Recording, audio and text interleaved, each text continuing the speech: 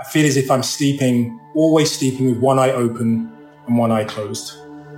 That's what this kind of systemic racism, this feeling of living is like.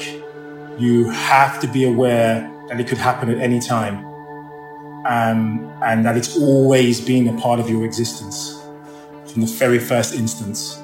Hi, my name is Rangan Chatterjee. Welcome to Feel Better, Live More. Hello and welcome back to another episode of the podcast. So, it's been an emotional few weeks. There's been a lot going on in the world. And in particular, there has been a growing and important social conversation taking place around race, prejudice, and privilege. Now, what I try and do on this podcast is to have conversations that matter. Important, authentic, and insightful conversations that really make us all think and reflect on how we might do things differently. And I feel strongly that this is an issue that matters and is an issue worth talking about. So I decided to invite my friend Daryl Edwards back onto the show. Now, Daryl was actually one of the very first guests to appear on this podcast, all the way back on episode 7. And he's someone who is really passionate about promoting movement that's fun and playful. But that's not why I've invited Daryl back to talk to me today. If there's a thread that runs through all my podcasts, it's that empathy and compassion are essential to feeling better and living more. And that's more important now than ever. I wanted to talk to Daryl about his experience growing up in the UK with black skin. He was born in the UK, but his grandparents came here from Jamaica in the early 1950s. Now, whilst Daryl is a leading light in the wellness industry, he's also one of the very few black faces, and perhaps, until now, we haven't thought enough about why. Daryl has an in-depth knowledge of black history, and in today's conversation, he takes us back to the very origins of the slave trade and explains why race was actually something that was constructed here in Europe. I'm really grateful to Daryl for distilling what he knows into a form we can all understand and act on.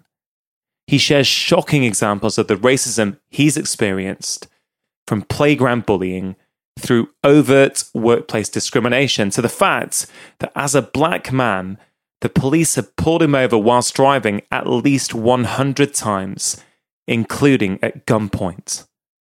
Whether this is an experience you share, or one you can only contemplate and imagine with horror, the question we are all asking is how should we respond?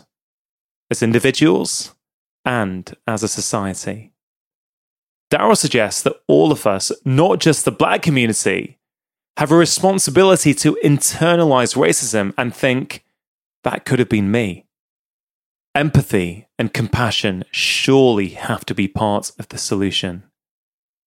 Can something positive come from the tragic death of George Floyd? Perhaps, if those of us now listening, engaging, and learning go out into the world and demand change. Our window of discussion has extended, says Daryl. Please listen to us. This conversation is a very good place to start.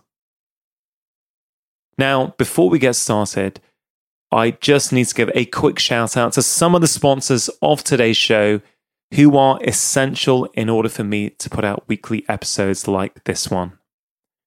Athletic Greens have always been a big supporter of my show, and I really like this company. They make one of the most nutrient-dense whole food supplements that I've ever come across, and I myself take it regularly. Now, this podcast is all about empowering you to become the architect of your own health. And of course, nutrition is one of the most important pillars of health. Ideally, everyone would get all of their nutrition from real whole foods. The reality, though, is that many of us struggle to consistently do that. And that is why I really like high-quality whole food supplements like Athletic Greens. Now, many of you have fed back to me that since starting your day with Athletic Greens, you have improved many different aspects of your health, such as energy levels, sleep quality, and concentration and focus. It contains vitamins, minerals, prebiotics, and digestive enzymes. And I particularly like their travel packs, which often accompany me when I'm on the roads or on the move. So if you're looking to take something each morning as an insurance policy to make sure that you are meeting your nutritional needs, I can highly recommend it.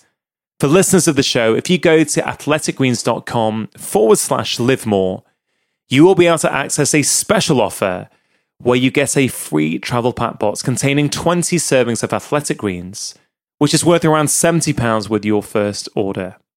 You can check it out at athleticgreens.com/live more. Now, on to today's conversation. So, Daryl, welcome to the podcast. Thank you so much, Rangan, for the invitation. I'm really looking forward to the conversation. Yeah, me too. You are actually one of my earliest guests. I can't remember the episode number, but, way back in the day. What, I think it's 7? number 7, yeah, which is my lucky number, actually. So your lucky number, it is fantastic. 7.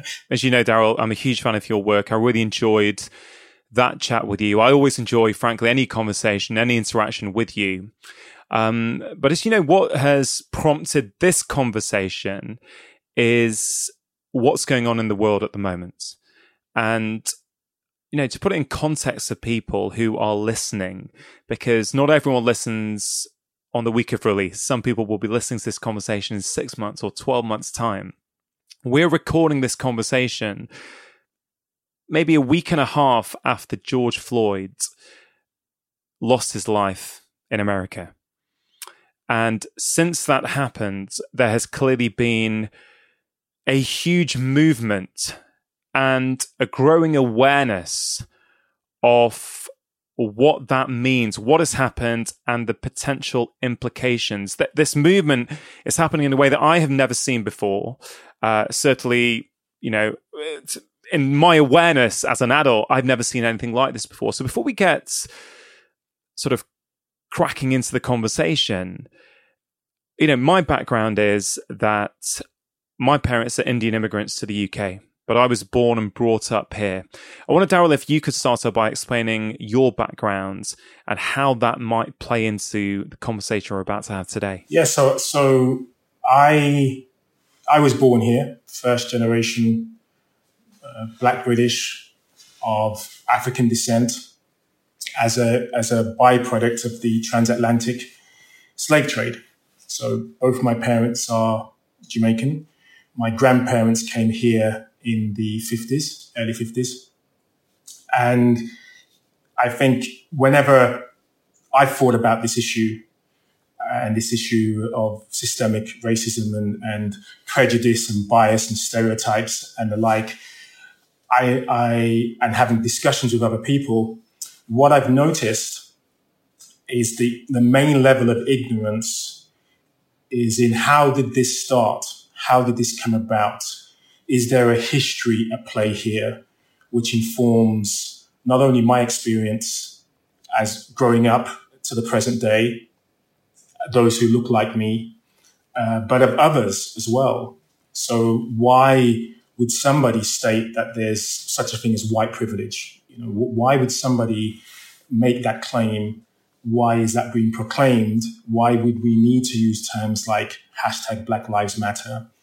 Why are there some of other heritages who will also say, I don't really understand. I'm from another part of the world. And even though I'm an immigrant, my experience has been different. And when you understand the history, you'll realize there is such an interconnect between all our experiences. And when you realize what the kind of genesis was of this breaking down and this division by race, which is not actually a biological or genetic construct, it's a social construct. So once you understand this social construct and how it began, then you can start to unravel why I'm having this experience today, why you will have certain experiences that may differ to mine, but are still subjected to what is systemic and structural. Why people who are being told you have a certain amount of privilege will not be aware of it. And why even not just a black and white thing, why even those who want to term themselves as brown or for example, why they are not aware of where they too can have this distinction of privilege, because it isn't binary. There are shades of grey from the most extreme examples of what can happen being subjected to brutality of racism, up to what's relatively trivial, deemed to be relatively harmless, and is deemed as acceptable. So I would love to share, the historical perspective and bring it forward to the present day, and that will give people an historical context and will hopefully help them understand. Oh, I can see why I have that point of view. I can see this isn't purely about my experiences growing up, but some of it is a legacy. Some of it has been passed down to me. Some of it is within my DNA, and I have no idea as to why. Yeah. Daryl, you brought up so many different issues there, and we're going to try to unpack all of them throughout the course of this conversation. I think one of the things you said there that really made me think is this issue of blind spots, this idea that many people, even until 2 weeks ago, right, were going about their lives completely unaware that there may be a significant problem with racism all over the world, but certainly in America, but also here in the UK.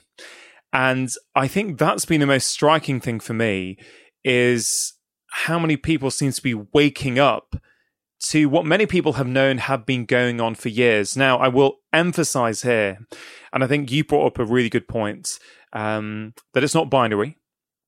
And I agree with you, it's not binary. But lots of different people have experiences of racism, myself and my family included, but it's become quite clear to me over the past few weeks in particular that that's a very different experience from the experience that the Black community face. And that's something I've been spending a lot of time thinking about. So before we get too deep, I wanted to ask you, Daryl, do you remember where you were, what you were doing when you saw that video? And when you saw it, what goes through your mind? I as soon as I first saw the news, which would have been on social media, I didn't watch the video. I already knew what the outcome was.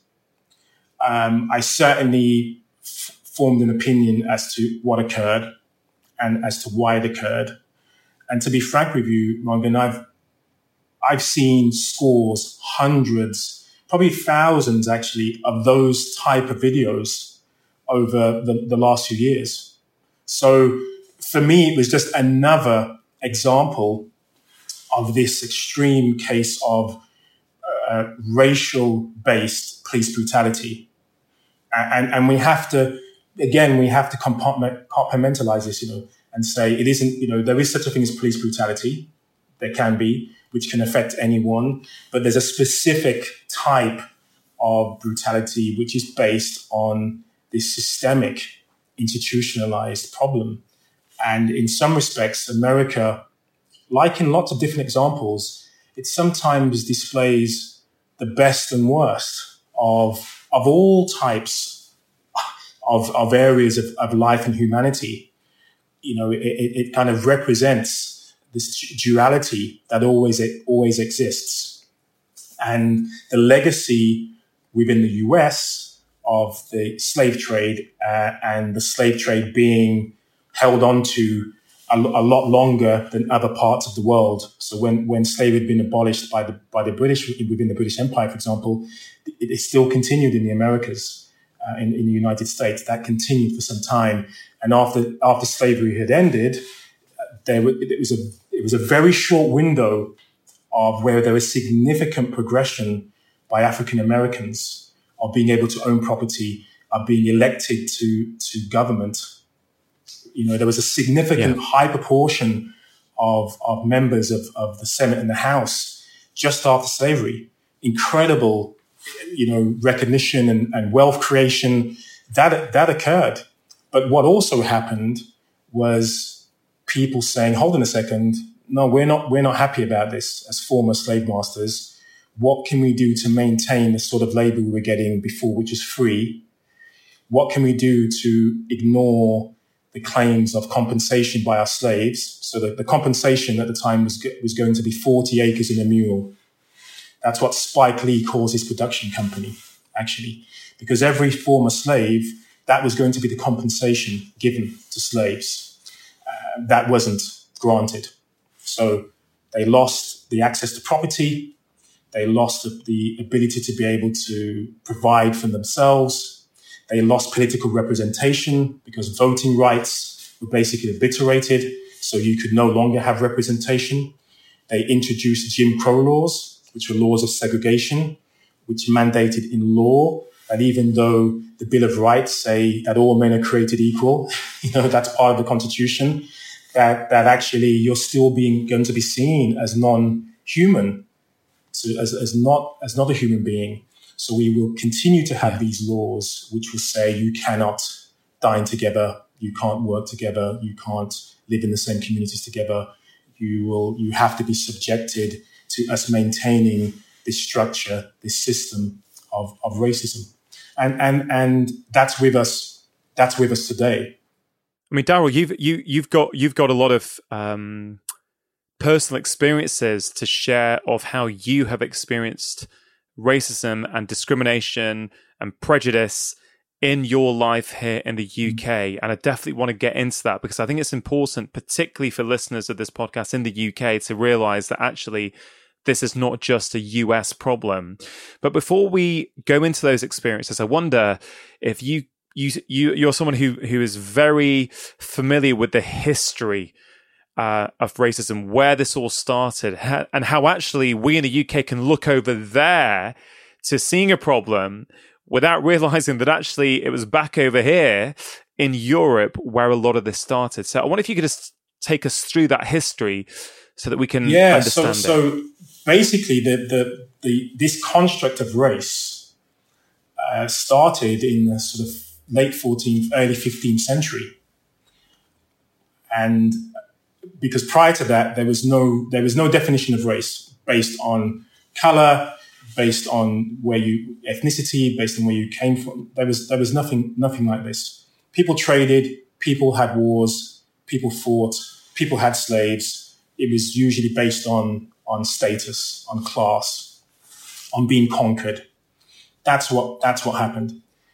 At the time of the initial exploration to the New World, i.e. the Americas, by the Spanish, the reason that occurred wasn't because they just wanted to see what else there was in the world. It was because they were aware there were riches elsewhere, precious metals in particular, that they couldn't source from Europe. So let's go to foreign lands and see what we can obtain. Maybe there aren't people living there. Maybe it's just an empty, vast resource available to us as Europeans, and we can claim whatever is there. Of course, they encountered people, and the Spanish basically annihilated most of the native population of all of the Americas. And the Portuguese, who had extensive trade with West Africa at the time, like a lot of trade that existed across the Mediterranean between Africa and Europe, decided to capitalize on the slaves that were already in existence in Africa, of actually utilizing them for labor in Europe, because the Catholic Church had basically made slavery of another European. They kind of, it was banned. It was no longer permissible. It's probably a better expression, by the Catholic Church. So the Roman Catholic Church permitted slavery from non-Europeans into Europe. And then there was royal assent by the crown to say, yes, you can continue to do this. And there were a couple of conditions. One condition was they have to be converted to Christianity. So it's actually okay if you do that because they'll have a better life in heaven. And secondly, was that this was going to be a lifelong experience of slavery. You couldn't pay for your freedom, which is what a lot of slavery was prior to that time. You'd work for a certain period of time, and then you would earn your freedom. So that stopped. And the third was there had to be a justification as to why you could enslave. As a Christian, how can I enslave another human being? And so they had to create this system of we are superior, you are inferior, you're not humans.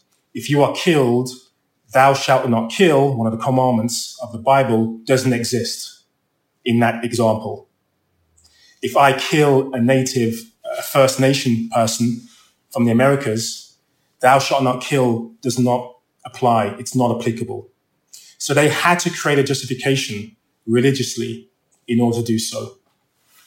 And once the Spanish, the Portuguese, who initiated this, of course, the other European nations got wind, and they were like, we want to take part in this. The British, the French, the Dutch, a lot of Western Europe took part in the transatlantic slave trade. And a lot of the wars of that period were to establish dominance over the assets of the New World. So Jamaica, for example, which is my sort of intermediate heritage, was owned by the Spanish, had been conquered by the Spanish. Most of the Indians, who are known as the Arawak Indians, the native peoples, were wiped out. Very few left. Slaves from West Africa were transported to the Caribbean, and it was established as a Spanish port. The British pretty much just took it over because the Spanish were so spared so thinly across all of their territories, they couldn't defend a lot of their territories. So the British capitalized on that. Pirates were used. Pirates of the Caribbean. It sounds so romantic when you watch those movies. But the true story is the British used pirates to destabilize some of those territories from the Spanish, fighting over, again, precious metals. But what was even more lucrative was when this triangle of trade commenced, which was the new riches of the Americas: tobacco, cotton, sugar, and rice would be in fourth place. But those three commodities became the most valuable commodities at that time, very lucrative. And they monopolized that by taking those riches from those regions, which were harvested by slaves, to Europe, and then they went to Africa and sold, traded guns and the like, took slaves and carted them back to the Americas, and that continued. So there was a justification. Wow. There was a justification to enslave another human being, to treat them as cattle, to trade them at the marketplace, to kill those who were on the ships who didn't play ball. Who didn't want to be subjected to that. So people were throwing up the ships like any other asset that doesn't suit a purpose. And the problem with this aspect of the slave trade, it was the biggest slave trade ever in human history. Millions, tens of millions plus were involved in that route from West Africa. And so from West Africa to the Americas. So by the Americas, that means North, the Caribbean, Central America, and South America. So any one of my hue, my complexion, that is from the Caribbean or South America or North America, is who was born of several generations ago, is basically the son or daughter of a slave. That's it. That's the reality. So I knew from a very young age that my ancestors were slaves. There was no, that was 100% a fact. How did you feel about that? Because for people who are not familiar with that history, Daryl, I suspect that many people, know a little bit about slaves, may have seen a couple of films, but regard it as something of the past that doesn't have relevance anymore. And I can totally sympathize with that point of view. What does that have to do with now? And even for myself, when I first was told about slavery, it's like, yeah, what's that got to do with me today? We have to focus on today. But many of us feel that once slavery was abolished, that was the end of it. There was no continuation of this legacy. But unfortunately, there was a continuation of this legacy. The continuation of this legacy was after the slave trade had been abolished, were these systemic laws that were created in the Americas and other part of the world to keep that suppression and oppression in place. The next stage, which was the colonization phase, and for somebody of Indian heritage, of Indian descent, lots of Indians are aware of India being, one of the jewels in the crown of the British Empire. Jamaica was at one point. Jamaica was actually the wealthiest region globally, generating more money for the British crown than any other region because of the slave trade. Right. So that's all stopped. That's all ended. Let's just move on. Let's move on from there. One of the things people don't realize is when slavery was abolished, the slaves received nothing. So similar to in the US, where there was no 40 acres and a mule, slave trade in the Caribbean, in the British Empire, there was no compensation for the slaves. The slave masters, on the other hand, had significant compensation by the British government. I recall that it was 50% of GDP was granted to former slave owners. But in England. Yeah, so Darryl, to me, and I'm not familiar with all the detail with respect to this history as clearly you are, but what I hear when I hear that is if you and or your family have been enslaved for years, yes, and then, yes, you're freed, yes, but you don't get anything. Well, you don't have it. You presumably don't have much anyway to actually start and create that life that you may want. But also, if the slave masters are being compensated to such high degrees for loss of a subhuman to work for them, which is frankly inhumane to even think about this and even talk about this. Yeah. But you're creating right from the get-go a disparity where the people who were slave masters are getting compensated. So the gap between them, presumably, and the poor is huge. And in some ways, I mean, what year was that? And then are we still living through the legacy of that disparity in wealth today? Yes, we certainly were, and I'll try and really compress this because there's a significant amount of history, but I know we were limited on time. So yes, there was that initial. Here's some compensation.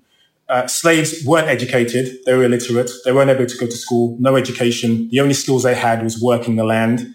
You continue to work the land. Some slaves actually had to hire the land they were working on with the proceeds going to their master. I mean, again, there was, the system was created in a way to ensure that we still need to make money as former slave owners. This is one way of doing it. By the time of the British colonizing India, for example, slavery was no longer in existence. However, the subjugation, the decision of saying that we are superior as Europeans to you as Indians, you have to be subservient, you have to subject yourselves to our greater authority. There's lots of atrocities which I'm sure you're aware of in Indian history, but because at the hands of the British and the Dutch as well, and the Portuguese. It wasn't just the British, but the British mainly. But there's something called colorism, for example, right? So this is not often spoken about, but within the sub-Indian continent, South Asia, there is this concept that was introduced by the British, that was introduced by their view of the world. And those of lighter hue, lighter complexion, tended to have a far better life experience than those of darker skin. The caste system, for example, and there's a focus on, it isn't just about the type of labor that you do or, the heritage that you have. There's a significant aspect of it which is based on the color of your skin. So that happened in India. We still have the ramifications of that happening today in India. The Dalits, the previously known as the untouchables, those individuals were subjected to a different life experience. And many of those individuals can't escape that fact. And to consider, most of it is just based on this. So it's almost impossible to say that any of us can escape this. So there's this legacy of systemic racism based on this hierarchy of privilege and supremacy and the gradient from the top to the bottom. And the darker your skin complexion, usually the worse, the more severe the treatment. In National Socialism with the Nazis, Nazi Germany, for example, the Jews are subjected to that. If you look at any of their work, people often say it was just about the Nazis and the Jews, or National Socialists and the Jews. But there are many examples of those of African descent who are part of those who need to be destroyed. Romani gypsies, those who were mentally and physically handicapped, those who were of darker complexion. The Slavs, for example, were put into that category, those of Slavic heritage. Wow. Those of Asian descent were in that category. So there were other peoples who were slaughtered in the Holocaust, even though the Jews were obviously the majority, significant majority of those affected. But that's another period of history where that system of Eurocentric view of the world was mandated. Apartheid is another example in South Africa. Segregation was also a part of that into the 60s. And even though apartheid has been dismantled in the 90s, segregation was dismantled in the 60s, there is still this legacy that any of us on that spectrum still face and still feel. Yeah, it's interesting, Darrell. One thing that I think we often forget is how recent apartheid existed, how recently Black people in America weren't able to mix with white people or travel, frequent the same places, play baseball. I remember maybe a few years ago, over the last few years, I've been to lots of conferences, often to do with lifestyle medicine in America, like yourself. And often on the planes, I end up watching, I'll end up watching a film, and I remember watching so many and thinking, wow. I think I can't remember the year where Black Americans were actually allowed to play baseball in the top tier. I think it was called 42. I could be completely wrong. I think yes. And I thought that's not that long ago. Yeah, Robinson. Jackie Robinson. You think that wasn't that long ago, and then you think about, and it was more relevant to me because I was traveling to America quite frequently, and I was thinking, wow. In the context of that, having a Black president seems on so many levels a huge progress, given that, 50, 60 years ago, if you had Black colored skin, you couldn't play baseball in the top league. And now there's a Black president. But I guess in some ways, has that been misleading? Because you have a Black president, and it would appear that maybe we're moving into a post-racial era. Yet the events of 2 weeks ago, or not quite 2 weeks ago, show us quite clearly that we haven't. Yes, it is confusing. And of course, there has been significant progress. Even for myself, the career that I was in, to be able to go to university, to be able to do the kind of work that I was doing, that's progress. But unfortunately, I was still subjected to racism, systemic racism. At job interviews, there were times that I was offered the job over the phone, and They saw my CV. They gave me a rigorous interview. We need you to start immediately. I'd get to the office, and as soon as you walked in, you knew you weren't going to be working there. There'll be, sorry, the budget's been pulled for this project. Sorry, we don't think you're going to fit in here. Maybe it's too far of a commute. It's a bit too far outside London. Maybe you should do, I'm like, and you kind of go, no, surely it can't be racism. Surely that's not the reason. There must be another explanation for this. But I think this is a really good point, Daryl, because if it's just one isolated incident, right? It's easy to think, was it in my head? Or, there's no way sometimes of proving some of this stuff, right? Yes. And that's, and a lot, I don't want to put my experiences in here because we're very much specifically trying to talk about your experience and the experience of people with black skin. But I will say from hearing that is that, does that lead to a bit of self-doubt? You think, no, it wasn't that. It was something else. Like, you don't want to believe it. Yet if you see it over and over again, you go, I know what's going on here. I mean, when was the first time you remember, being on the receiving end of a racist comment? And then how did that play out in your career? Primary school playground, 5 or 6 years old, people who were, I went to a very multicultural, I came from a very multicultural community. My school was very multicultural. There were kids from all over the world. The first time I had a racist slur, I was like, I don't even know what that is. I'm in shock. I know it's something bad. I speak to my parents about it, and they explain to me, they kind of explain like, yeah, we kind of told you this was going to happen. This is the reality of what you're going to face.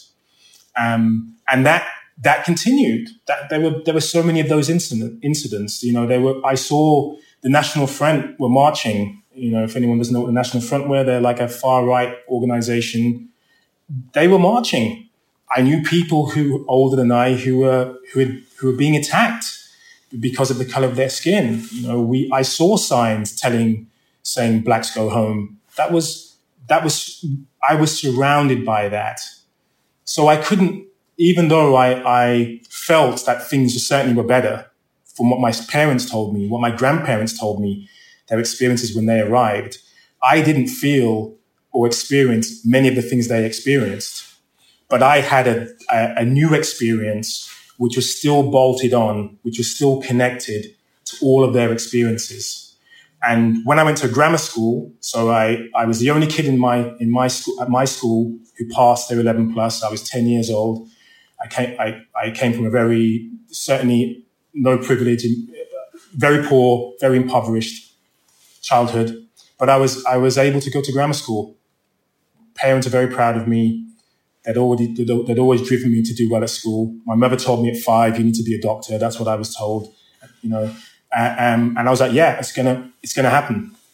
Went to secondary school, grammar school. The first day at school, I remember there was some racist abuse. I was one of maybe 7 or 8 non-white children in my school year of about 120 kids. And on the first day of school, it was only the first year of school that would attend. On day 2, I then got a sixth former, so they're like 16, 17, who bullied me, who basically told me at 11 years old that I was going to get bullied every single day that he saw me at school. He was going to take my money. He was going to make my life hell. I didn't belong at this school. And this school was right in the middle of a very diverse community. But that's what I was told. And I went home and I said, Mom, this is what happened to me today. And, I was in tears. And she's like, did you stick up for yourself? And I says, I tried to, Mom, but, I'm only really small and he's 16, 17. He's like a man. What can I do? How can I defend myself? Did you tell the teachers? Mom, I tried to tell the teachers, but they didn't really want to know. They didn't really want to help.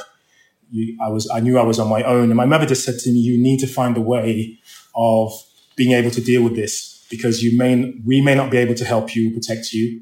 We can't always chaperone you to school. We can't always meet you after school. The teachers may not be able to help you.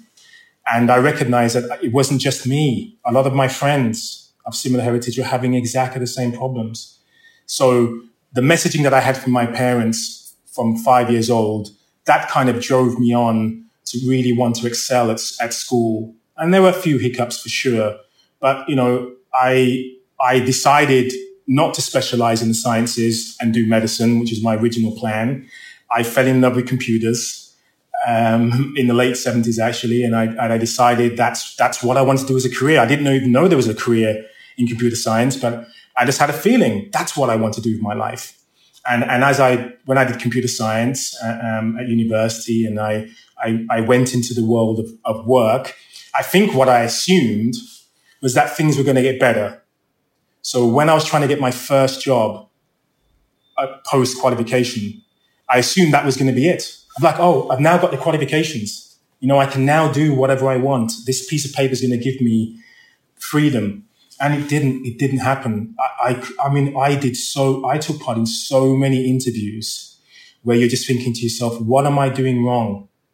I'm acing the tests. I'm acing all the technical tests. I'm getting 100%. Daryl, you did the best in the test out of all the candidates, but sorry, we just can't give you a job. What do your parents do? Just explaining what my parents did. Oh, well, yeah, sorry, we can't give you the job. What does what my parents do have to do with whether I can have this job or not?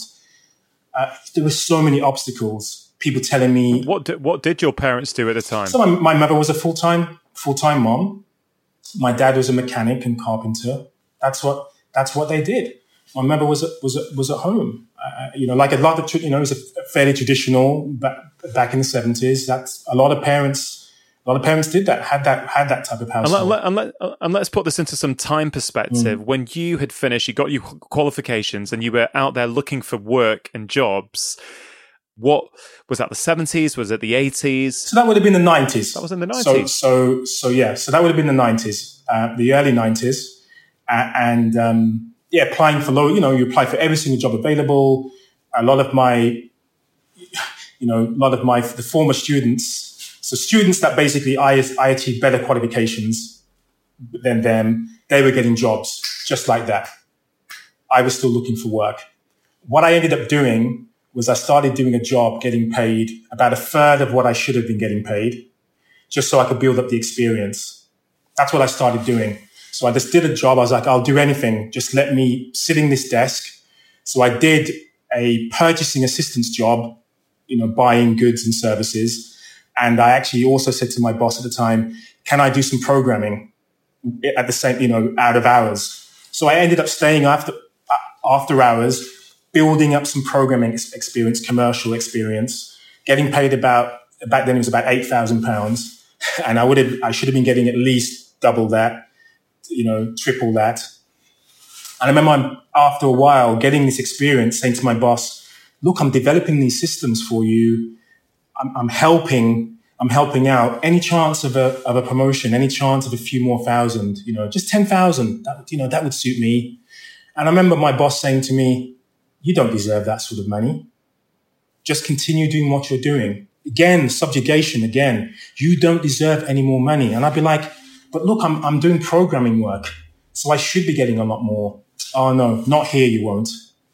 So I decided to leave. I was like, now I've got enough experience. Let me go out there and see what I can get now. I've got a few years. That's going to make a difference, surely, So I went through the same process again of getting lots of doors slammed in the face. Until one day I remember having 5 interviews and I had 4 job offers. And this was, in London, again, more diverse, like, okay, wow, this is, people biting my arm off saying, yes, we want you to work for us. Look at your experience. Look at the things you've done. We'll pay you whatever you need. I went back to work and I remember telling my boss, oh, I'm going to be leaving in a month or so. I'm handing in my notice. Oh, how did you get, who are you working for? I told them, oh, well, yeah, they pay more. They pay more anyway. So that's why you're getting that sort of money. Do you know what's really interesting, Rangan? The company, which is Royal Mail, by the way, that's who I worked for at the time. Royal Mail basically contacted me, another office, and said, we hear that you have this experience and you're going to be leaving to work for Argos. That's who I got the job for in Milton Keynes. And I went, yes. And they went, how much are they paying you? And I said, oh, they're paying me £18,000 plus a company car. And they went, Daryl, please come and see us immediately. We need to have a word. Anyway, I went to see them and they offered me a job. What was really interesting was I got paid far more, so it was like 25,000. So imagine 4 times what I was getting paid back then, plus a company car. I was promoted higher than my previous boss. My boss still, or former boss, tried to block my transfer, did everything she could to stop me going to this, new position.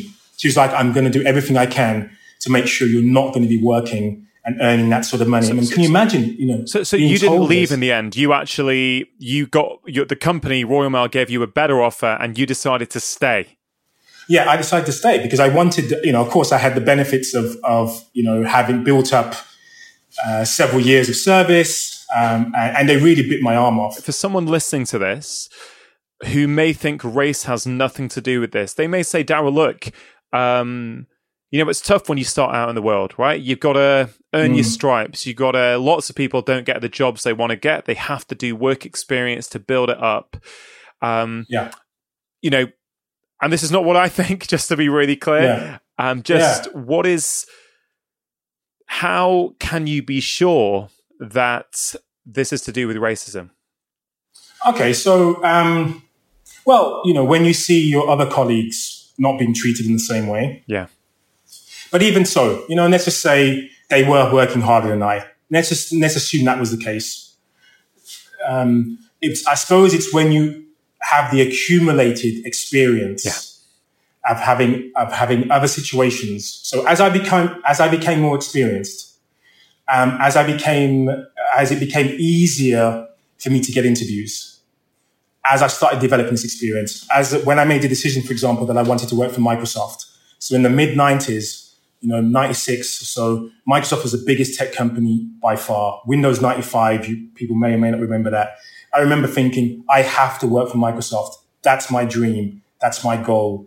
And I remember going for my first round of interviews and it was so difficult. Again, it was sort of like, what school did you go to? What school did your parents go to? Like, who do you know? I'm like, I don't know these people. I don't have those connections. There are quite a few obstacles, but it was like, but your experience is incredible. Your qualifications are incredible. And I remember thinking to myself, because of that experience, I actually don't want to work for you. I want to actually work for an investment bank and make more money. That's what I decided. I was like, you know what? I'm just going to go for the money. Because of the questions they asked you? Yeah, because of the questions that I was asked. Here we go again. It's like I just can't be bothered doing this over and over again. Yeah, it's like here we go again. And I suppose probably the most stark examples of where it's definitely racism, right? And it's still kind of covert. But here's just 2 examples. So one, several years later, I was sent to a satellite office to do some work, and I was going to be managing the building for the day. So I was very senior at that stage. And it's like, Daryl, can you work at such and such a satellite office and manage them for the day? Yeah, sure. I get to the office and the receptionist says, can you go and get changed? So I'm wearing I've got my cufflinks in. I'm like in a 3-piece suit. I'm looking pretty dapper, right? I'm like, what do you mean change? Like, is there some dress policy here? I've got no other clothes to change into, but I'm like, okay, I'll go and check. So I go into this room and I'm not seeing anyone changing. I'm like, I wonder what this is about. I go back to reception and she's like, look, I've already told you. I told her who I was. I said why I was here. She's like, go and get changed. I then realized it was the changing room for the cleaners. That's what it was. And, I came back and I was like, I asked to see the most senior person there. And there was so many apologies. Oh, we're sorry, we didn't realize. We thought you were a cleaner. Well, why did you think I was a cleaner? What, when I already told you why I was here. And there was some recompense. There was, there were people who were disciplined for what happened to me on that day. But there were also other experiences where, like I said, I had job offers before being seen. So telephone interviews. So especially when they wanted somebody in the next day or right away. So there wouldn't be time to see you face to face. It'd be like, we'll do an interview over the phone and we've already seen your CV. Yeah, you've got great experience. Come on in. Daryl Edwards, they can't tell from my name on my CV what my heritage is, right? I get to the office. I remember once sitting in reception, there were 3 of us sitting down, one person to my left, one person to my right. The receptionist, the boss came down. Oh, where's Mr. Edwards? Oh, he's just sitting over there. She points at me. He comes over. He looks at me, looks to my left, looks to my right. He says to the person on my left, oh, you must be Mr. Edwards. And I'm kind of like, actually, no, I'm not going to say anything. He goes, no, it's not me. He kind of looks at me, looks at the other person. Oh, I don't think, yeah. She goes back. I thought you said he was there. Yeah, he is there. He's right there. She points at me. He comes over. The same thing happens to the person on my right. Looks at him. Oh, Mr. Edwards. She goes to shake his hand. He's like, no, I'm not Mr. Edwards. He looks at me, the only other person there, and goes, no, it obviously can't be him. He goes back. Same thing happens. He then comes to me. He's looking down. He's looking at the floor. He's like going bright red. He obviously recognizes what he'd done. He'd obviously recognized his prejudice. And he was like, I'm so sorry. And as I was taking the stairs with him to go to start working my first day, he was like, please don't report me to human resources. He's like, honestly, it was a genuine mistake. And I said to him, frankly, I was like, no, there is no excuse whatsoever for you not addressing us all and asking us all who here is Mr. Edwards. You just didn't assume that I could be the person you spoke to on the phone who is now turned up and has this skin complexion. It's just simple as that. And unfortunately, I have many, many, many more of those examples. So the more experience I got, I think I assumed that it was always going to get better. Is this going to be good enough for me not to be challenged? When will be the day that I will only be viewed on my experience? And so I internalized that by deciding I just have to be the best. That's what I have to do. I have to be far better than any other candidate that they see today. That was my decision. That was my thought process. I just quickly finish this part in the work. I remember the computer manuals we used to use. So before Google, you had to look up commands. And I remember going to an interview once and deciding I was going to memorize every single page of this manual. Anything they asked me, I'm going to know it. I'm going to learn it by rote. There was no need to do that. That's why they're reference manuals, right? There is no need to learn those things by rote. But I recognized that I had to excel so that when they saw me, they're just like, oh my goodness, has this guy got a photographic memory? We have to hire him. We don't care, we don't care what his heritage is.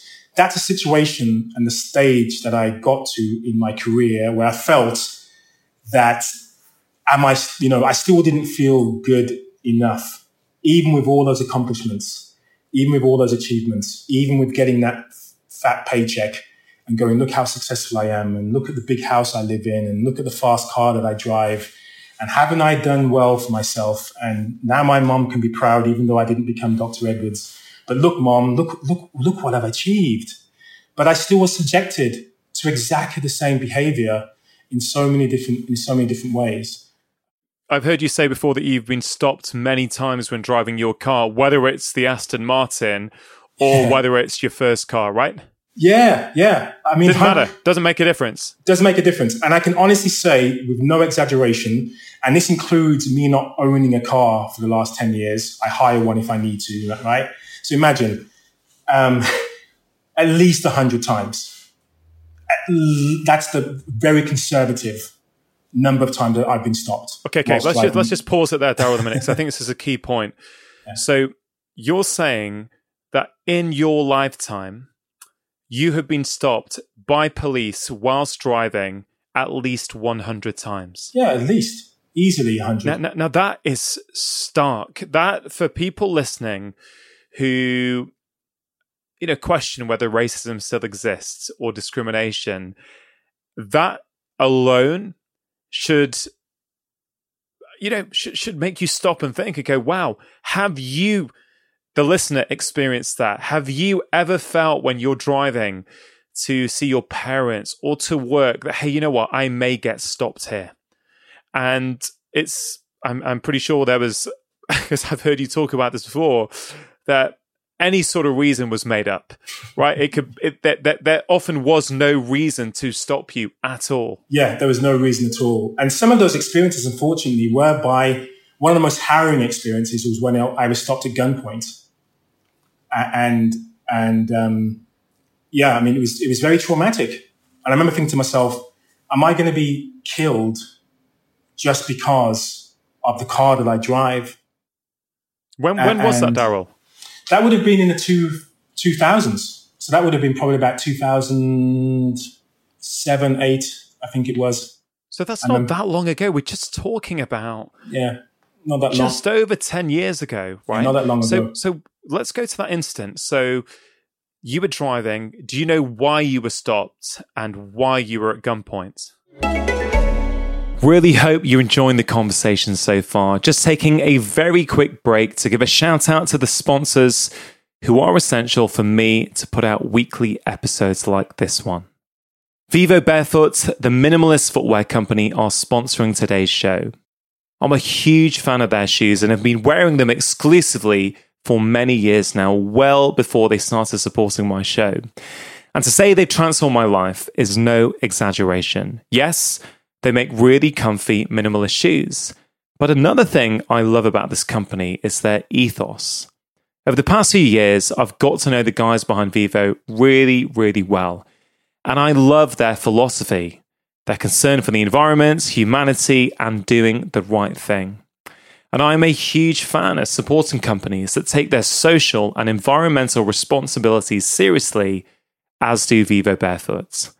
I've been recommending them for years to friends and family, but also to patients, and never get tired of hearing the positive feedback, whether it's an improvement in hip pain, back pain, or just general mobility. I wear Vivo Barefoot shoes anytime that I am not barefoot. So for walking, working, running, or just playing with my kids. If you have never tried them before, I really would encourage you to give them a go. It is completely risk-free to do so because they offer a 100-day trial for new customers. So if you're not happy, you can simply send them back for a full refund. For listeners of my show, they continue to offer a fantastic discount. If you go to vivobarefoot.com/livemore, they are giving 20% off as a one-time code for all of my podcast listeners in the UK, USA, and Australia. You can get your 20% off code by going to vivobarefoot.com/livemore.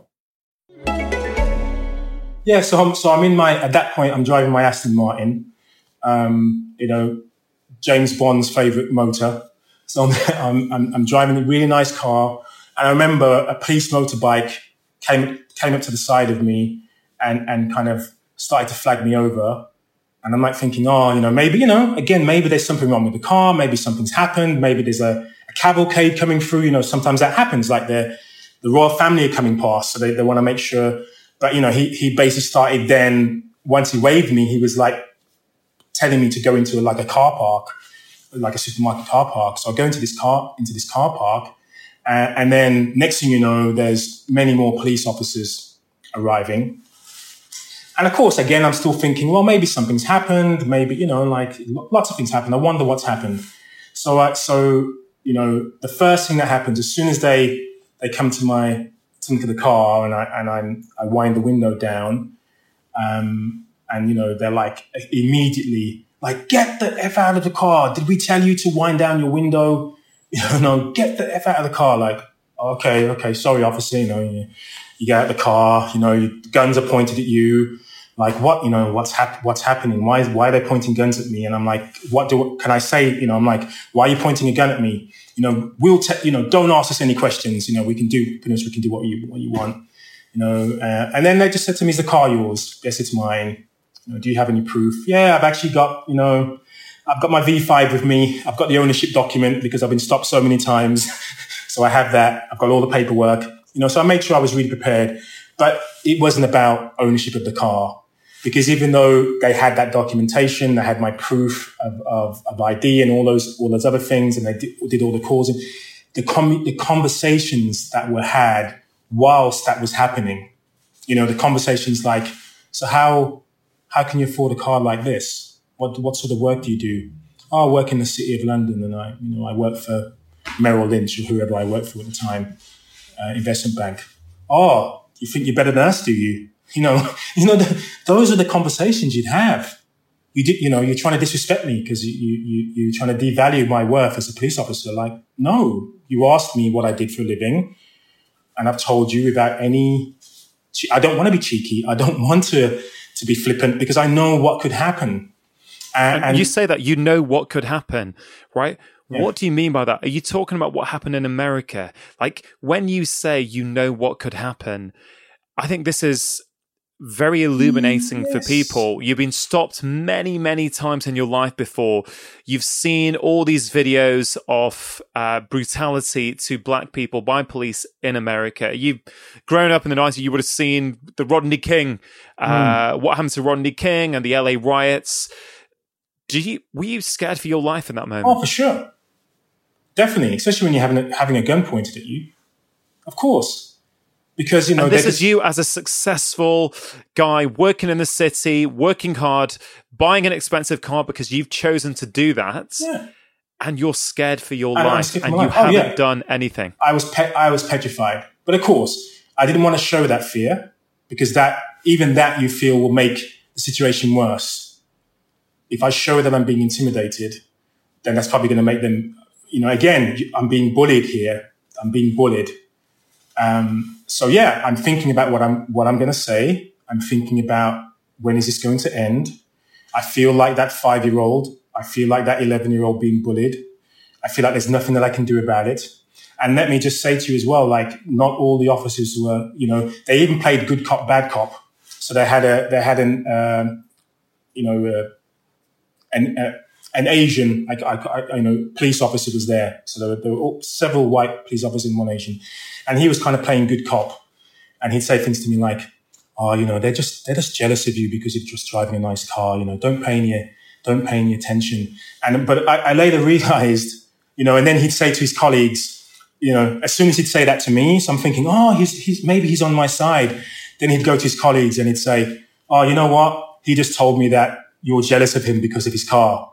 And I'm like, oh my goodness, like, I didn't say that. I didn't say anything. You said that to me. Why are you trying to escalate this situation? Right? So, you realize it's not just the color thing. It's that, the how they feel together as police officers, sustaining and maintaining this form of brutality. Yeah, it's beyond one individual. It's that systemic structural piece to it. I mean, Darragh, there's so many things I want to touch upon here because, just hearing that it is shocking. It is, whichever way you look at it, it's shocking. It is alarming to think that it wasn't that long ago in the UK. And again, we're talking about your experience from 10, 12 years ago. This may well still be happening today. I don't know. I'm not an expert in this subject area. But what I will say is, I don't know if you're hopeful at the moment, given what's happened. And I'd love to explore whether you are or not, or whether you think you've seen this all before and it's like, well, I have no reason to believe that anything's going to change. One thing that I see that might be different, and I'd really welcome your thoughts on this, is there seems to be an awareness. There seems to be an awareness amongst the mainstream in a way that I certainly haven't been aware of in the past. I've never seen this sort of awareness. So I'm not saying awareness is going to lead to change, but I certainly know as a doctor, as a human being, that without awareness, you can be damn sure there will be no change. Yes. Right? Awareness is a necessary ingredient for change. Now, it's probably not enough on its own, but I think without it, we're really going to struggle. So, when you see people posting their black squares, because I tell you, a lot of people at the moment feel they can't do anything right. So a lot of people who do not have black skin Yes. have been affected by what's happened. Again, just to be super aware of the way different people from different communities are feeling. I'm not at all trying to compare how different people are feeling by saying that. I'm just saying there are certain people who are shocked. They're thinking, how have I been blind to this? Yes. Am I part of the problem without realizing it? And so they're trying to post about it. Particularly, I see people who've got large profiles online. They're trying to post about it and they're getting hammered. If they post a black square, they're getting hammered. If they don't, they're getting hammered. Yes. If they ask for help to educate themselves, they're being told, you should educate yourself. You shouldn't be looking to other people to help educate you. Yes. And what I see is awareness, but then it's becoming quite toxic where people are too scared to talk or ask for help. And I understand these emotions. Like, I'm not criticizing anyone for the way they feel, but what do you think people should do? How can we use this global movement to actually create change? So, I mean, those are really great points. And I think I'm going to start, there's about 3 or 4 points there. I'm going to start with the last one, which was about,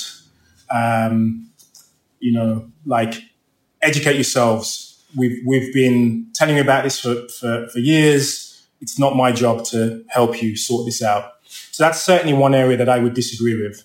And I liken it in some respects to Nelson Mandela becoming president of South Africa. And even though many would argue he had a lot of justification for wanting retaliation against those who built apartheid, he decided the best way to help South Africa heal was reconciliation, was learning the lessons, acknowledging the past and trying to build on that and trying to educate, both sides of the coin, all aspects of the coin, all this rainbow nation. And that's what I think is important. So for myself, I'm not frustrated when people ask me questions. I'm actively saying to people, listen to me as a victim. If you're sincere and you really want to find out about my experience, then speak to me. Speak to other people who've had similar experiences. If it's genuine, I don't think anyone is going to be upset by that. What people are upset by is when it's blatantly not genuine, when it seems like it's a token gesture. That's what makes people like myself angry. Like, why are you doing this? Like, please take this seriously. I finally feel as if I'm getting a little bit of attention now for this problem, and you're minimizing it. You're making it superfluous. So I would say certainly reconciliation, recognizing that you do have to put the work in. It can't all be done for you, right? You have to do some of the hard work because there's a lot to unravel. There's a lot to understand. The second one point I think was about, and it's difficult to know what the right thing to do is. It's difficult to understand what you're going through. I've never been through anything like that. And I kind of liken it to, me being male and if I was sitting in a room with women and I said, can you please tell me about your experiences being women and in relation to sexism? And it was open, you can say whatever you want. Tell me exactly how you feel. Tell me how you felt about men. Tell me, just be honest, raw, brutal, honest. They would have hundreds, thousands of stories of all different, extremities, but they will all have this shared and collective experience. And I am sure as a fellow human being that I wouldn't be sitting there all the way through their storytelling going, well, you were probably out too late at night, weren't you? Well, you probably did something to cause all those events. Well, I'm a man, I don't understand. Do you know what I mean? Like, I know as a human being that I would not have that attitude. I'd be like, Daryl, just shut the heck up and listen to what these women have been through. And you can't understand. You may never have a similar experience, but hopefully you can empathize. You have sisters. You have a mother. You have a daughter. female friends, you have a female partner. There are some parallels you can draw that have nothing to do with me as a male. So that's the second thing I want to stress. Like, people need to just recognize this is a humanitarian problem, and we're all involved in this. The last point, which I think you raised, was this kind of, well, it's two more actually, but one was about influencers, white influencers saying, we stand with you. We want to be allies. We'll post black squares. And from my point of view, I was very happy with every single black square that I saw. Anyone posting anything in relation to this, I had a mini jump for joy every time I saw it. And I would go to those profiles and I'd be like, hey, thank you so much. Thank you for standing, with me. But unfortunately, what I also saw was a lot of hate directed at the original poster. Why are you talking about this? What has it got to do with you? All lives matter, etc., etc., etc. And this is what I liken it to. If I posted as a man, cervical cancer matters.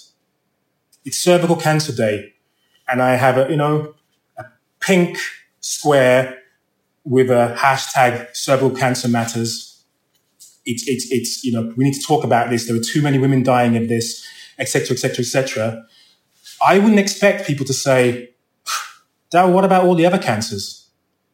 Daryl, you're not even female. Why are you posting about cervical cancer? Yeah. Daryl, why, there are more people dying from breast cancer, Daryl, than cervical cancer. Why aren't you mentioning that? Do you see what I'm saying? So this is what's insidious about this, all lives matter. Because whenever we're talking about other areas that are important, like mental health, do you ever recall a time when you posted a mental health post when there was a special awareness day or awareness week and somebody's saying, well, what about type 2 diabetes? What about all the physical problems that can happen with humans? Why are you focused on anxiety and depression? And, that's the only problem in the world. No, it isn't the only problem. We just happen to be highlighting and putting a spotlight in this. So why is it? I think these are brilliant examples, Daryl. And I think it really helps provide perspective on this, because you're right. A lot of people are saying this is ridiculous. All lives matter. All lives matter. And most people I know who are talking about Black Lives Matter say, yeah, all lives do matter. But it's just at the moment we're trying to put a focus on Black lives. Yes. But why is it such a controversial area? Why do people accept it over, a mental health day? You can post about it, but no one's going to hammer you and attack you that you're not posting about physical health or type 2 diabetes. Why is it? What's going on there? Is it because it's too uncomfortable for people and they don't like looking there? Yes, it's very uncomfortable. People feel as if we're talking about blame. And no, people are just saying, just take a look at this seriously. Just like with Me Too, there's a lot of backlash, during the Me Too movement of people saying, what are you talking about? It isn't really a problem. Men can get raped too. I mean, it's just ridiculous. I mean, even when I'm saying this out loud, it's ludicrous. It's ridiculous. If women are talking about something that they suffer disproportionately from in comparison to men, whether it's equal pay to, female genetic mutilation, to, all of the things that are predominantly female issues where men tend to be the aggressors in most cases, not, of course, not all. But again, imagine if somebody posted that and I was like, what about when men are abused by women? Can you imagine how ludicrous that is? All people get abused. Imagine me saying that. All people get abused. Why are you just focusing on female abuse? This is the problem. There's a lack of empathy. And going right back to the beginning, the reason why there's a lack of empathy, this has been ingrained in so many of us for such a long time that we don't feel the human empathy. We don't feel it in the same way. There was a study in The Lancet. I think it was about 12,000 or 35,000 people that took part. and they looked at the social aspects of somebody dying. So an unarmed black person dying, what a black person would feel about it, and an unarmed white person dying and what a white person would feel about it. When the unarmed white person would die, so there was no other circumstances, no extenuating circumstances, the white person would say, that is an individual event. It's a relatively unique event, and it has nothing to do with me. It's tragic, it's sad, but nothing to do with me. A black person, on the other hand, in general, would internalize that event. They would say, that could have been me. That wasn't an isolated incident. That could have been me. It could have been my brother. It could have been my cousin. It could have been my uncle. It could have been my friend. So we internalize this. We maintain this trauma. We take it on board, this emotional stress of this. And if I would say as a part of the solution is if that humans just felt the same way about these acts, that it could have been me. That person being brutalized, that could have been me. If I was born female, that could have been me. If I was born in another country, that could have been me. If we started feeling this way, I think I would feel there'd be more compassion. And you wouldn't see people feeling proud of the fact that they can say, this is only I'm sure you've seen these ones, Raghim. If let's say I was a white influencer and I posted the black square on Tuesday, white people would say to me, Daryl, you're a movement guy. Why are you you should only be talking about movement. You should only be talking about play. You should only be talking about health. Well, social issues are also part of health and well-being. Yeah. Right? Oh, yeah. So, I'm not talking about this because I'm saying I'm an expert. I'm talking about this because I want to help highlight this issue. I'm talking about this because this is just the focal point. And again, I wouldn't expect somebody to say on Mental Health Day, well, Daryl, you're not an expert with mental health. Why are you posting it? Well, I've had mental health issues, so I probably do have a right to post. But even if I didn't, I can still empathize. I can still sympathize. I can still be compassionate. I can still utilize good sources of information that may help somebody who's looking at this. It isn't just about me. And I think that's really important for all those who are on the fence of, well, don't all lives matter? Of course, all lives matter, but they have to be seen in the same way. So please listen to us when we're talking about these experiences, because many of us have felt uncomfortable because we feel like it's Groundhog Day. We've been repeating this again and again and again, and we accept it as part and parcel of life. And if there is going to be a change, if there is an awakening, one of the things that I feel is definitely happening is it's the window of discussion has extended. That's probably the difference now. It's not just a blip. Tamir Rice, there were so many of these individuals over the last few years that we've seen because people now have mobile phones recording these graphic incidents of death. But now it's like people are still talking about George Floyd. You and I are talking about this. It wasn't just what happened 10 days ago. And hopefully people will continue to talk about this. I certainly won't veer away from this conversation anymore. Even myself, I've run away from this conversation. I've waited for people to ask me, Daryl, why is there a lack of representation, do you feel? Why are you the only black person at this conference? Why is there not greater representation and diversity in this group? I wait to be asked. And then I'm like, okay, I can tell you why. Thank you for asking. That's the second time I've been asked in 5 years. Ooh, isn't this great to be given this platform? But I'm always thinking that. I'm always wondering why. But why do you feel, Daryl, you couldn't bring this up before? Because what's really interesting for me, listening to you talk, listening to these various incidents where you're at gunpoint or you're the repeated racial discrimination you face in your work life, your professional life, no matter how far up the chain you go, it doesn't matter. Doesn't matter. You still have to prove yourself, or you still have the perception that you have to prove yourself. But what does that do to your psyche about your self-worth? You mentioned earlier on in the conversation, you feel as if you're not enough, right? And I know as a doctor that those sort of emotions are incredibly toxic. They're incredibly toxic because they stay inside you. They eat away at you, week after week, month after month, year after year.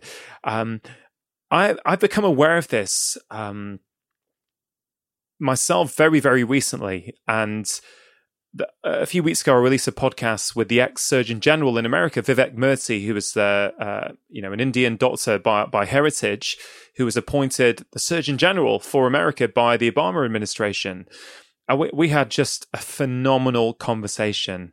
And for people who are listening who didn't hear that conversation, I, for the very first time publicly, explained how I was sitting in a room at my publishers a couple of years ago, as the only non-white person in the room, which again is not unusual. And I don't really ever think anything of it. That's sort of been my life. So I just, get on with it. But I heard them, it wasn't the publisher, I'm keen to add here, but in that meeting, they were just telling me how, we didn't have really good distribution on your first book, The 4-Pillar Plan. That book was a huge success in spite of the fact that I wasn't in supermarkets or on all the bookshop shelves. There was a bit of a grassroots movement about it, which led to its success. But they said, for your second book, it's brilliant. We've got a lot more distribution. One of the major retailers wouldn't stock your first book because they already had a book by an Indian doctor on the shelves. And I said that publicly on that podcast a few weeks ago, and it's opened up a can of worms for me, Daryl, because I didn't realize how much that had bothered me. And I've realized that I didn't feel able to say anything in that moment. Part of me thought, right, check this out. Part of me thought, oh yeah, that's quite reasonable actually. That's I'm so ingrained in this, and I've been so conditioned by my upbringing, which is don't talk about this stuff, keep your head down, work hard, just make sure you're better. That it's almost the immigrant mentality. It's drilled into you. You've got to be better than the person next to you if you're going to get ahead. Very much echoing what you said earlier on in this conversation. But since I've said that, Daryl, I've been teary. I felt really insecure on days, and I've started to realize that in many ways I feel I've struggled to be myself my entire life because I've felt that me being me is not good enough. So, and it hammers home that point that you mentioned before. You have that feeling inside that no matter how high you climb up that chain, you've still got to be better. Yeah. And then you think, hold on a minute, what are you complaining about? Right? Yeah. Most of society would judge you as being successful by society standards, right? They'd say, well, what are you moaning about? I am not part of the Black community, right? I have experienced racism in my life for sure. And I would argue I continue to do so. But I'm not at all trying to suggest it is any way the same as that which you have. I've never been stopped in my car, right? I've never been stopped. I've never driven around scared that I'm going to get stopped. That's the truth. And so in terms of you personally, Daryl, how has this affected your character, your psyche, how you feel about yourself? Well, it's impossible. I mean, I posted on social media about this a while ago, and I would certainly say that I feel as if, I think I put in my quote that I feel as if I'm always sleeping with one eye open and one eye closed. That's what this kind of systemic racism, this feeling of living is like. You have to be aware that it could happen at any time, and that it's always been a part of your existence from the very first instance, and that's continued to happen. That's what it feels like. So I feel there is certainly an additional chronic stress, emotional stress that has stayed with me. And I can certainly say that, yes, I have been really successful. I was far more successful then than I am now. I'm trying to make my way in building a second career, so I know I sacrifice a lot to make this change. But at the same time, I know that there is this legacy, there is this additional burden that I'm carrying. And what I'm carrying is not just my 50 years on the planet. I'm also carrying the burden of my parents and my grandparents and my ancestors that were part of the slave trade and what's happening to those like me. And discussions about your experience with this system, don't trivialize it. Of course, there's severity, there's extremities, but and this iceberg is vast, but it's still bad, and so you may have had less severe incidents, but I would say you've probably had just as frequent incidents as I. Just as many hidden ones where you had no idea you were being affected by it. And because of the success, just like when I was successful, there were so many things that are passing you by, actually. Because of this level of success, you're like, there's all that world. That doesn't affect me anymore. And I certainly felt that for some time. Like, oh, thank goodness this doesn't affect me anymore. I can now I could go to certain restaurants. And this wasn't about money. Right. But I knew that I could go to certain restaurants and that there wouldn't be a problem because of how I was dressed, that I wouldn't have been able to do so if I was dressed differently, or if I wasn't earning that sort of, the money, or I didn't have that sort of station. So I recognized there was a privilege that came from having more money. And I think people need to be aware that there is privilege also based on just the fact of the country you're born or the heritage that you carry. And that affects us all. We all are part of this. We're so interconnected. 99.9% of our DNA is identical. All 7+ billion people on the planet. I mean, just imagine that. If we truly recognize that fact, that we are so similar. We are so similar. Yeah. There is more. Do you know? Here's another interesting fact, which came from the I can't remember the name now. The American Society of Human Genetics. Right. There is more ethnic diversity between me and you. Right. Less ethnic diversity between me and you than there is between all people of African descent. Wow. So I can have far more in common genetically with a white person than with another black person. Yeah. Right. So if you actually look at the scientific evidence in relation to the study of genes, if you look at the Human Genome Project, which tells us that we're 99.9+% identical, if we realize that we all have a common ancestor, if we recognize that if we look at the historical texts, of Greek civilization, of the Roman civilization, if I'd have been told at school that they were black, well, they weren't even termed black, they were African at the time because there was no definition of black or white in those texts. But if I'd been told at school there was a black African emperor, Roman emperor, and Leptis Magna was where he ruled the rest of the Roman Empire from. Wow.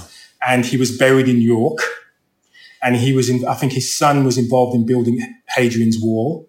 So imagine, as a British citizen, a black British citizen, I wasn't told that somebody who looked like me had played such a pivotal role in the Roman Empire. We are told that it was purely a Eurocentric civilization. That's what we're taught in history. Usually history is written by the victors. It's usually written by those who want to say, this is what happened that portrays us in a better light, which justifies the actions of the past. So books are burnt, history is rewritten, language changes. So in the 14th, 15th century, when there was this justification for the atrocities that commenced the transatlantic slave trade, language changed. Black became bad.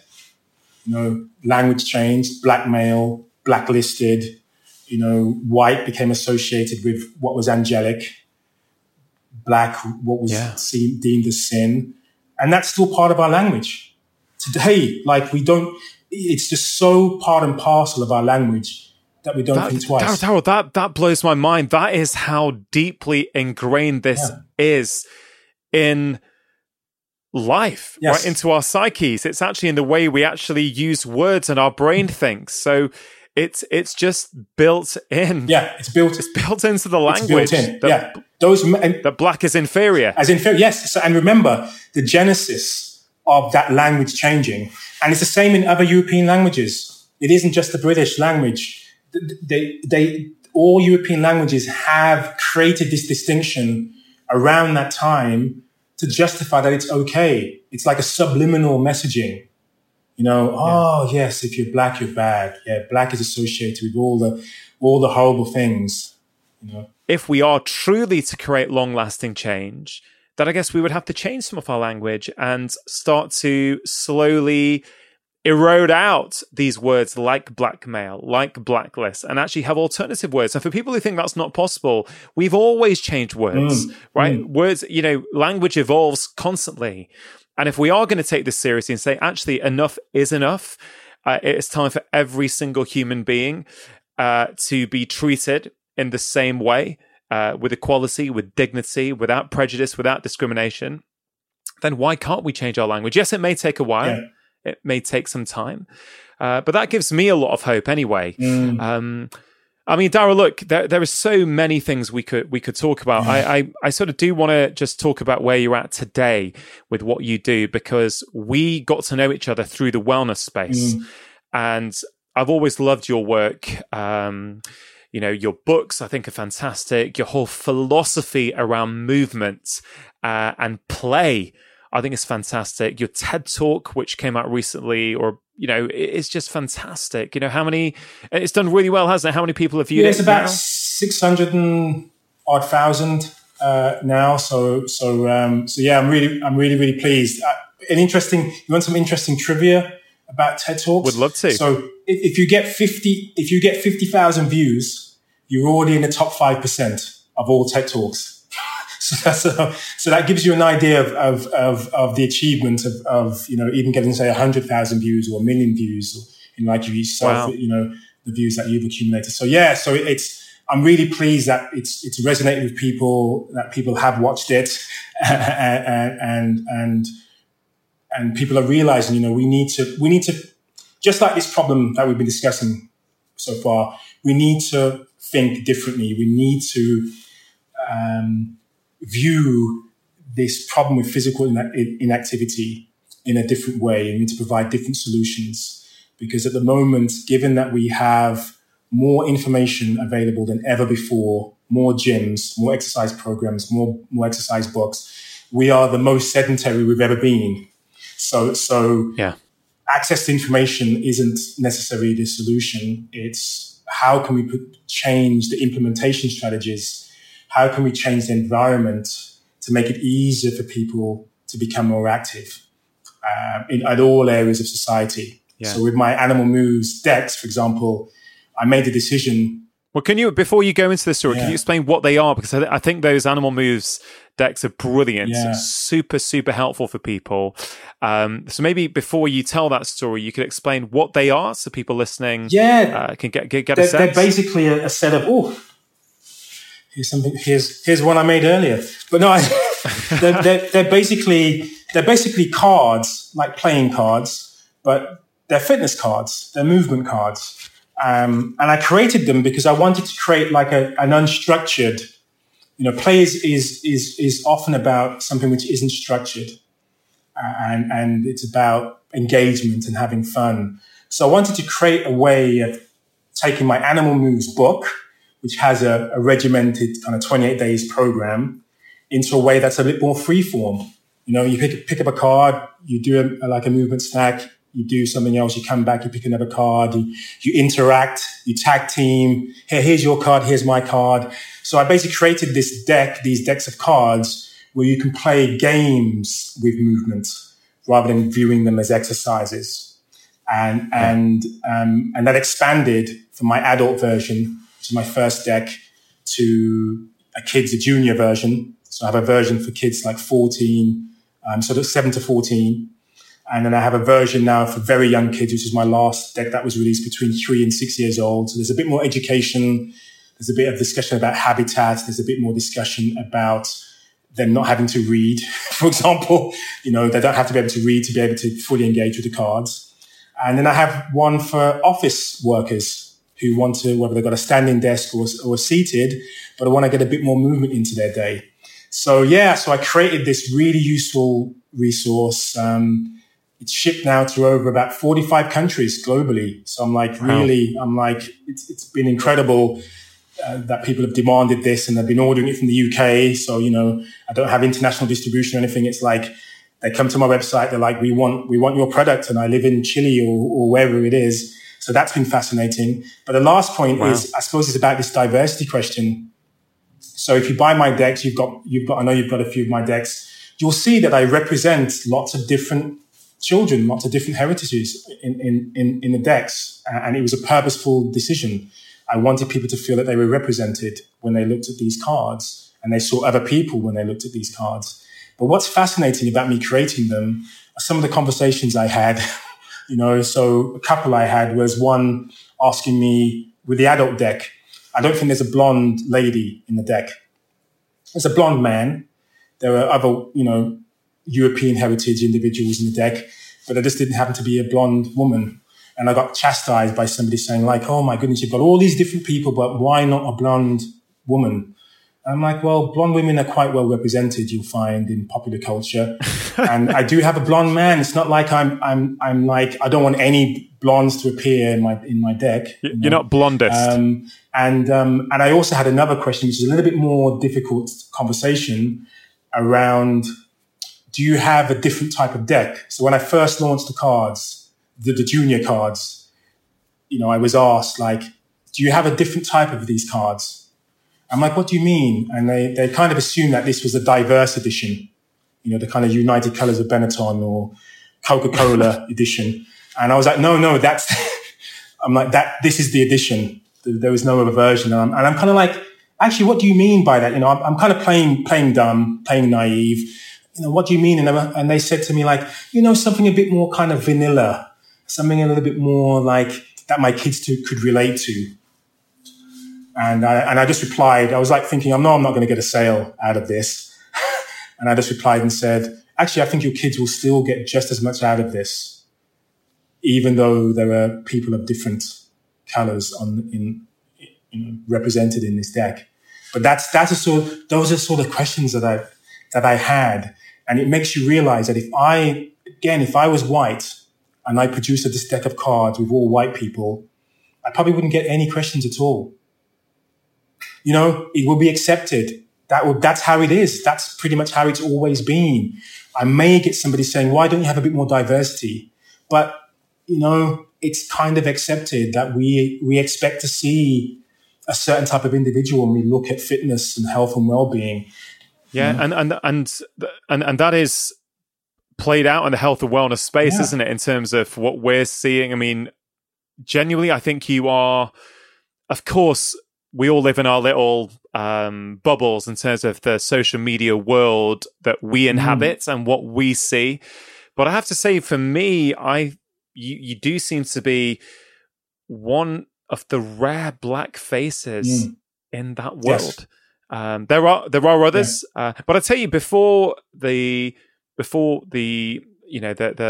tragic death of George Floyd, I remember as I was processing what I'd brought up with Vivek on the podcast, and I started to think about race, and I started to think about these things. I looked at the top 100 podcasts on Apple in the UK, and I went through all 100 of them at the time, and it changes from day to day. And I think I was the only non-white presenter in the entire 100. The only non-white solo presenter of a podcast. And I thought, and again, these are things I've never really looked at before, Daryl. I think I've shut my, I think I've just got on with things as my dad told me to, right? Just get your head down, work hard, just keep doing what you do. But once you start looking, you start seeing it and you think, is it true that it's just talent that rises to the top? No, clearly that is not the case, because there is no way we can justify, even if you just look at the proportion of different ethnicities in the UK population, this is, now it has changed. There's, Apple are now doing a special promotion to try and encourage people to look at podcast hosts who've got black skin, trying to look at the history, and it's brilliant to see. So that has now changed. How long it will change for, that I don't know. But it is interesting when you start looking for this, you will start to see it everywhere.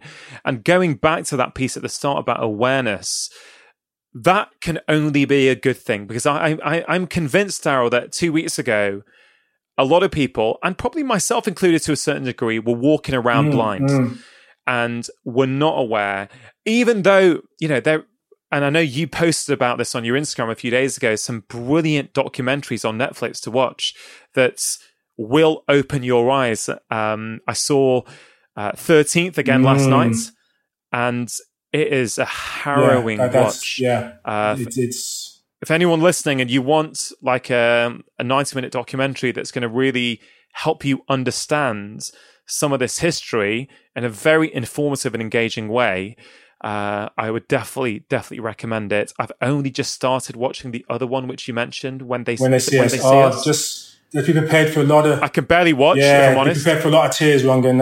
It's. Well, when I saw you post about it, I looked it up. And actually, there was an Oprah special where she spoke to the actors and actresses and the director about it. So I watched that first, and that was impactful enough. And then a couple of nights ago, my wife and I started on the first one, and I could just feel something happening to me as I'm watching it. It is. So the point I'm trying to make is, for people who are interested, for people who've been touched by what's gone on in the world, have been affected, been touched by the stories that you've shared, and they want, to go and understand a bit more. There are so many different resources, but certainly I would agree with those things you highlighted on your Instagram. I think those documentaries are reasonable places to get some information for sure. Would you agree with that? Totally agree. And it's a relatively inexpensive, you don't need to put much time investment to get access to a lot of knowledge. So that, especially 13, for example, that crams in pretty much slave trade to the present day in terms of the African American experience and the criminal justice system in a very, I would say, objective way. She had, as I'm sure you remember, she had voices from both sides. She had liberal voices, she had conservative voices. So I think it was fair, but the outcome is what we would expect to see if you see this. So those are great resources, great documentaries. The BBC are certainly in the sort of mid-June to end of June period are highlighting some fantastic works from a Black British experience. So if you want to find out about the Black British experience, which isn't about just Windrush, that's what many people believe. It's just Windrush on. Actually, there's a 2,000-year legacy of Africans within the UK, within the British Isles. So there's Well, I'll certainly try and get all those links and put them in the show notes section, including links to your website, of course, Daryl, and your cards for people who want to buy them, which I would highly recommend. I think they're absolutely fantastic. But Daryl, just to close off this conversation, then, in view of everything that you've seen, are you optimistic? No. I'm optimistic that there will be some short-term gain. There will be some progress that will come out of this. There will be increased awareness. I certainly feel more comfortable talking about this, and I hope that continues long-term. Where I'm less hopeful is about the dismantling of the systemic and institutionalized aspect of this. That's where I feel less hopeful, because there've been lots of false dawns before. 1968 Civil Rights Act in the US, Equal Discrimination Act, Equal Opportunities Act in the UK in the 60s. Those were like false dawns. Everything's going to be okay now. Yeah. We're legislating against discrimination. It's in the statute. Incredible, but things didn't really change. Yeah. It just morphed into something less overt. And I have a feeling there'll be another dampening down of like, we're going to have to shift. We're going to have to shift our position slightly because there's now a new normal. There's a new awakening. People are more aware of this. So let's find another way of maintaining the system. I don't want to end on a downer.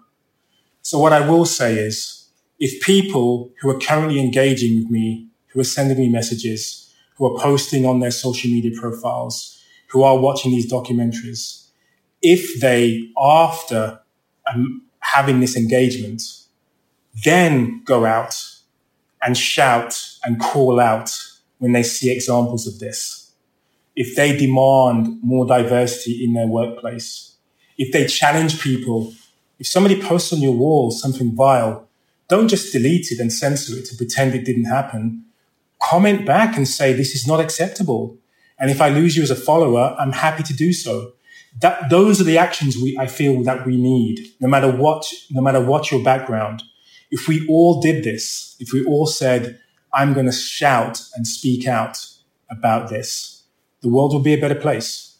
So that's what I'm hopeful for, that people will start taking that action on board more and more. I really hope so. Yeah. Please.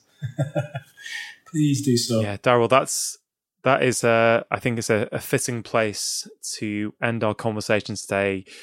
Leave with a message of hope, a message of things that people can do. They can learn, they can educate, they can listen, they can show empathy. All of these things can be done. As human beings, we have the capacity for all of those things. But Daryl, stay well. Thanks for your time today. I'll see you soon. Cheers, Morgan. It's been a real pleasure. Thank you so much for your time.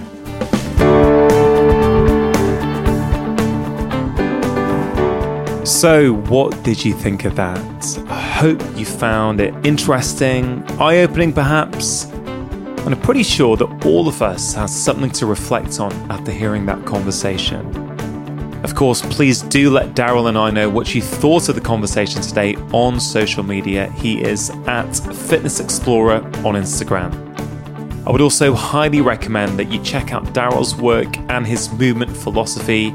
You can hear a lot more about that all the way back on episode 7 of this podcast. It is well worth a listen if you've not already heard it. Now, Daryl is someone who's doing incredible work in wellness. So as well as following him on social media, I'd really urge you to check out his brilliant TED Talk on movement, his fantastic books, as well as the Animal Moves card deck that we discussed in the conversation today. You can see links to all these things on the show notes page for this episode, which is drchatterjee.com/117.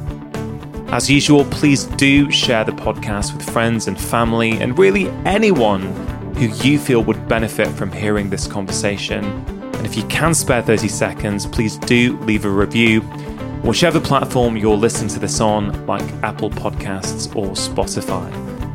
A big thank you to Vedanta Chatterjee for producing this week's podcast, and to Richard Hughes for audio engineering. That is it for today. I hope you have a fabulous week. Make sure you have pressed subscribe, and I'll be back in 1 week's time with my latest conversation. Remember, you are the architects of your own health. Making lifestyle changes is always worth it, because when you feel better, you live more. I'll see you next time.